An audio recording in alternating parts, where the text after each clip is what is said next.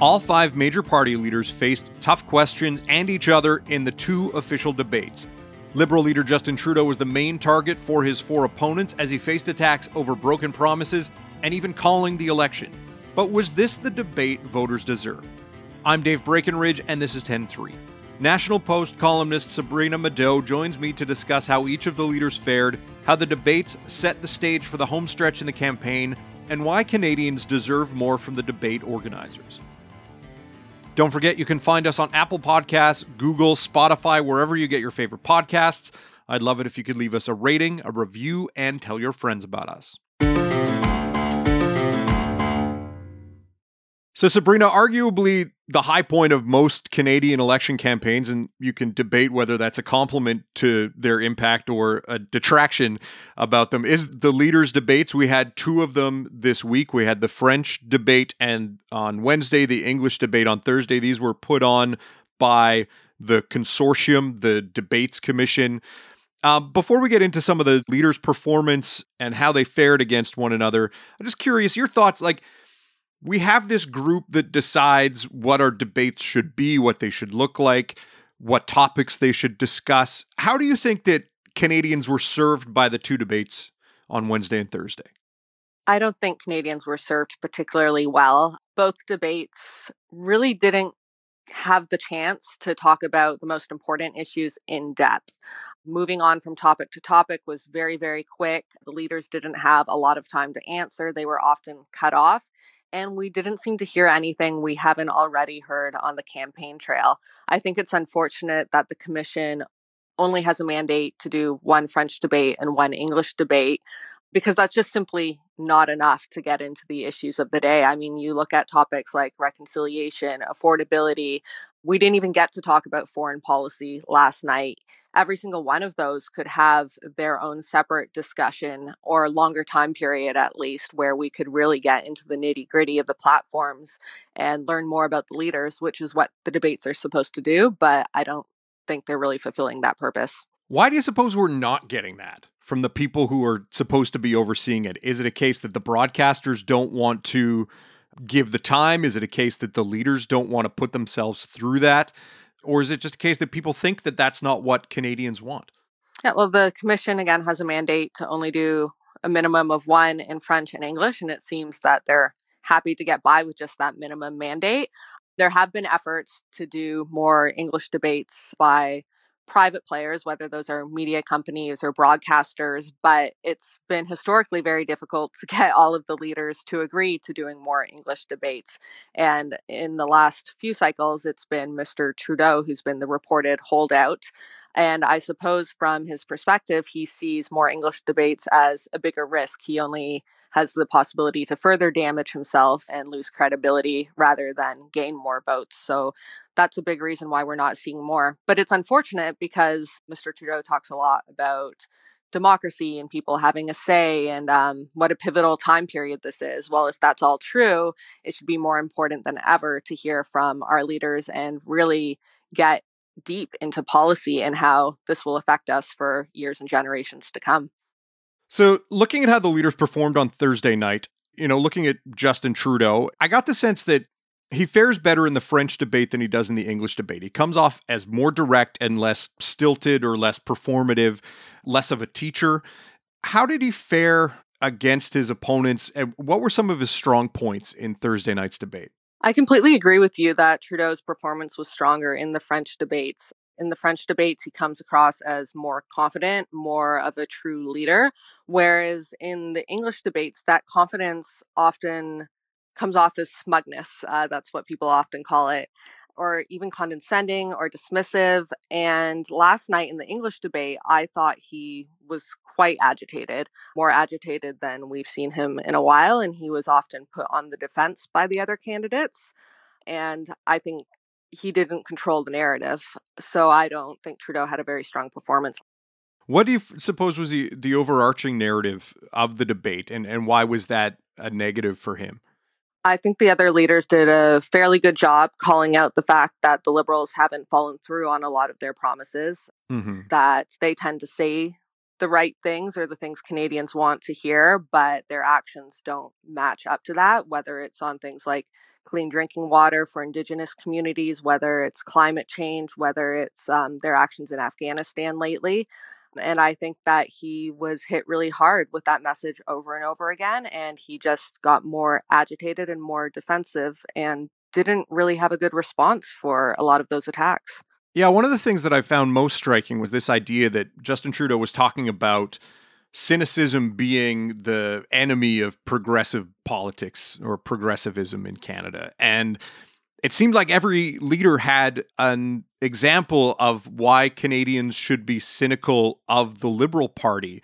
And we also didn't get the sense from him why he was the right person to have the direction of where the country should go to get us out of this pandemic, which is one of the themes of the election. Were they able to kind of hammer him on just the fact that we're having an election right now? Yes, that was one of the first topics we saw come up in the debate, and especially the fact that the election was called as the Afghanistan crisis was happening and how we weren't able to respond effectively there due to lack of prepping and planning, and also just not having our leaders' attention on that crisis as it was unfolding. And unfortunately, we failed a lot of our allies and people who helped us in Afghanistan.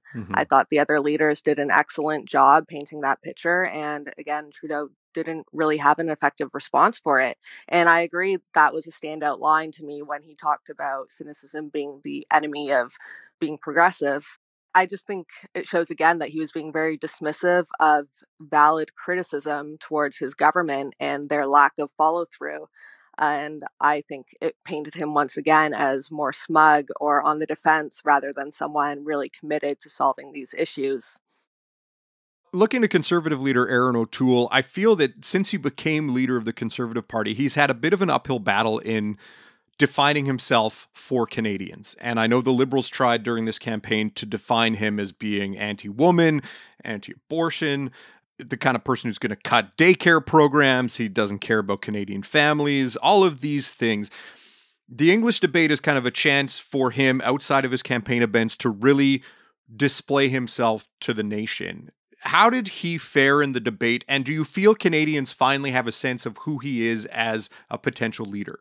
I think O'Toole's done an excellent job through the campaign and also in all of the debates of not falling into the trap of talking too much about these wedge issues. And he's done a good job of convincing Canadians that he really is pro choice. He cares about the climate, that he represents a new type of conservative.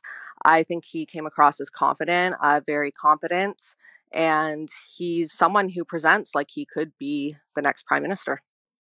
One of the things that I noticed with Erin O'Toole, especially in the French debate on Wednesday, was the idea that he was piled on for wanting to do away with the Liberals' childcare agreement with the provinces. In Quebec, it would mean $6 billion is taken out of the mix for Quebec. And I know that his opponents all tried to pile on him for that. Did he give a good enough answer for why that program should change or why the Conservatives' plan is better? And do you think that that is something that's going to hurt him with kind of those central Canadian voters, Quebec voters especially, but even people in Ontario who kind of look at what their neighbors have and want a similar agreement with the feds? I do think it's one of the more dangerous issues for him. I don't think his response has been entirely effective, especially when the other parties are very united on this issue. And I do think it's a risk area in Quebec, who obviously has a universal childcare system, but also in Ontario, like you said, they look at their neighbors next door, and the childcare costs in Toronto in particular are out of control. And I don't know that O'Toole's effectively persuaded Torontonians that he's going to help with childcare costs in any sort of substantial way. Now, one of the most interesting dynamics in these campaigns, especially when we're looking at the prospect of minority government, is how the NDP fares will impact the makeup of Parliament and could cause a Conservative minority, a Conservative majority. And so the dynamic between Justin Trudeau and NDP leader Jagmeet Singh is something that I've been trying to watch through the campaign. And I know that Jagmeet Singh has been trying to paint Justin Trudeau as a leader who's not a friend of progressive values and not a friend of progressives. What was the back and forth like between them during the debate? And did Jagmeet Singh do enough to elevate himself into a position where he plays spoilers for the Liberals on election night? I think Jagmeet had some very pointed remarks, especially when it came to reconciliation and pointing out how Trudeau will spend one day talking about Indigenous rights, and then the next day he's still his government's taking Indigenous children to court. That was a moment that stood out for me. But overall, I don't think that Jagmeet's been particularly strong this campaign or in the debates. His French isn't as strong, I think, as the others. He Mhm. tends to be a bit more quiet and laid back. And in the English debate, to me, there was still just a lack of passion or charisma. I just think he could have been more energetic and stronger. He has some very valid points and criticisms of Trudeau. But if that point was made as fiercely as he hoped, I'm not sure.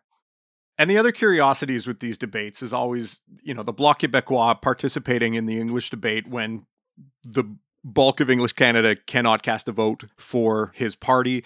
And Annamie Paul and her Green Party, which has had a bizarre year this year. Ever since she took over as leader, the party's kind of been fraught with controversy. What do the debates mean for these two parties? Does Blanchette with the Bloc Québécois kind of help his cause at all, or hurt the Liberals' cause to help his cause? And Annamie Paul, is she in a position where the Green Party, which saw some boost under Elizabeth May, could falter and kind of become a non-entity politically? I always have to laugh when I watch Blanchette in English debates because he will just say whatever's on his mind. He doesn't seem to have as much invested in the English debates as the other leaders, so I find him very candid in a way that politicians usually aren't. And when he's in the English debates and they ask him, "Oh, what would you do for Canada?" and he says, "I don't want to lead Canada. I want to lead the nation of Quebec." It's an interesting moment that does raise the question of why is he on that stage taking time away from the other leaders. But I think overall he actually helped the conservative case. Him and Mr. O'Toole were saying they agreed on a lot of things. He was Mm-hmm. backing up some of Aaron's points, and I think that solidarity on stage helped bolster the conservative cause. As for Annamie Paul, I think watching the English debate last night shows how unfortunate it is what happened with the Greens and all their inner politics over the past year because it really distracted from her as a leader. And I thought she had perhaps the strongest appearance of the night. She was very direct, very clear, very composed. She showed the right amount of emotion at the right time. And she was kind of a breath of fresh air on the stage in a boys' club that often has similar messaging and perspectives and histories. And I think it's unfortunate that she may be at risk of losing her seat. And certainly the Greens probably aren't going to do very well this election because of all of the outside drama. Looking at the two nights overall and how the leaders are kind of positioned heading into the final week of the campaign, there was talk of the Conservatives having lost some of the momentum, or the momentum kind of stalled heading into the debates. Do you feel that Aaron O'Toole got some of that back, or Justin Trudeau comes out a little stronger? Or, going into this final week of the campaign, who is looking kind of best positioned right now? I don't think the debates were a make or break moment for anyone. And again, part of that came down to the format and the fact that leaders really didn't have a chance to say anything they already haven't said on the issues. I think overall, though, the debates were very good for Aaron. The more FaceTime he gets with Canadians, the better, because going into this campaign season, he was an unknown to many, particularly in Quebec. I think that coming off as a competent leader, as empathetic, again, showing that he does care about climate change, about reconciliation, that he's pro choice, these are all very good things for him. And while I don't think any of the debate appearances are necessarily going to sway a huge number of voters to his court, I think that they might have comforted some people who were thinking about moving over, and they certainly didn't hurt him. Looking at the final week, do you get the sense that it's going to be the Conservatives continuing to try to sell the Conservative platforms, show Canadians why he's not as scary as the Liberals want to paint him to be, and then the Liberals turning around and trying to paint Aaron O'Toole and the Conservatives as scary as Justin Trudeau needs them to be in the minds of voters? I do unfortunately think that's what we're going to continue to see in the last couple weeks of the campaign. It's really the only tactic that Trudeau and the Liberals seem to have, and especially when they're on the defensive and down in the polls, they just go for these wedge issues. And they were able to do a little bit of harm with gun control. The child care issue is still playing out. We're not sure yet how it will resonate with voters, but that I do expect to see a lot more attacks like that from the Liberal side. And then on O'Toole's side, continuing to show that he's not this scary caricature he's been made out to be, and that he does believe in some of these more progressive social stances. On the Conservatives, though, the one thing that I've been kind of fascinated by is this idea that we have a leader in Erin O'Toole who campaigned for the Conservative leadership as a quote-unquote true blue Conservative. He painted his main opponent, Peter MacKay, as a red Tory. And then when the Conservatives released their platform, you kind of wondered, well, what happened to this true blue Conservative type? As we head into the final stretch of the campaign and the Conservatives are really trying to hammer home that they can win government, that they can win votes in central Canada, specifically in kind of these hotbed of seats in southern Ontario. What do you make of these two sides to Erin O'Toole and how the platform positions them with voters? Well, I think after Erin O'Toole secured the party leadership, he decided he wanted to win the prime ministership. And in order to do that, he needed to lure over some more voters to the blue side, and he needed to broaden the base. And that's where we're seeing some of these more centrist or even left ideas show up in the platform. In terms of the Conservatives, they're basically the right side of the political spectrum in Canada. So I don't think many base Conservative voters are going to abandon the party or put their vote elsewhere. Mm-hmm. What they need to do is gain more voters. So I think from his perspective, there's only upside to hopefully reaching across the aisle on a few key issues and convincing people who are disillusioned with Trudeau, who have seen him not follow through on his promises, who are frustrated and angry with everything going on right now, that he's a valid, safe, non-scary option. Well, it'll be fascinating to see how the final stretch of the campaign goes for those leaders. Sabrina, thanks for your time. Thank you so much. 10-3 is produced by Sean Knox, theme music by Bryce Hall. Thanks to my guest, Sabrina Mado. More from her at nationalpost.com. I'm Dave Breckenridge. Thanks for listening.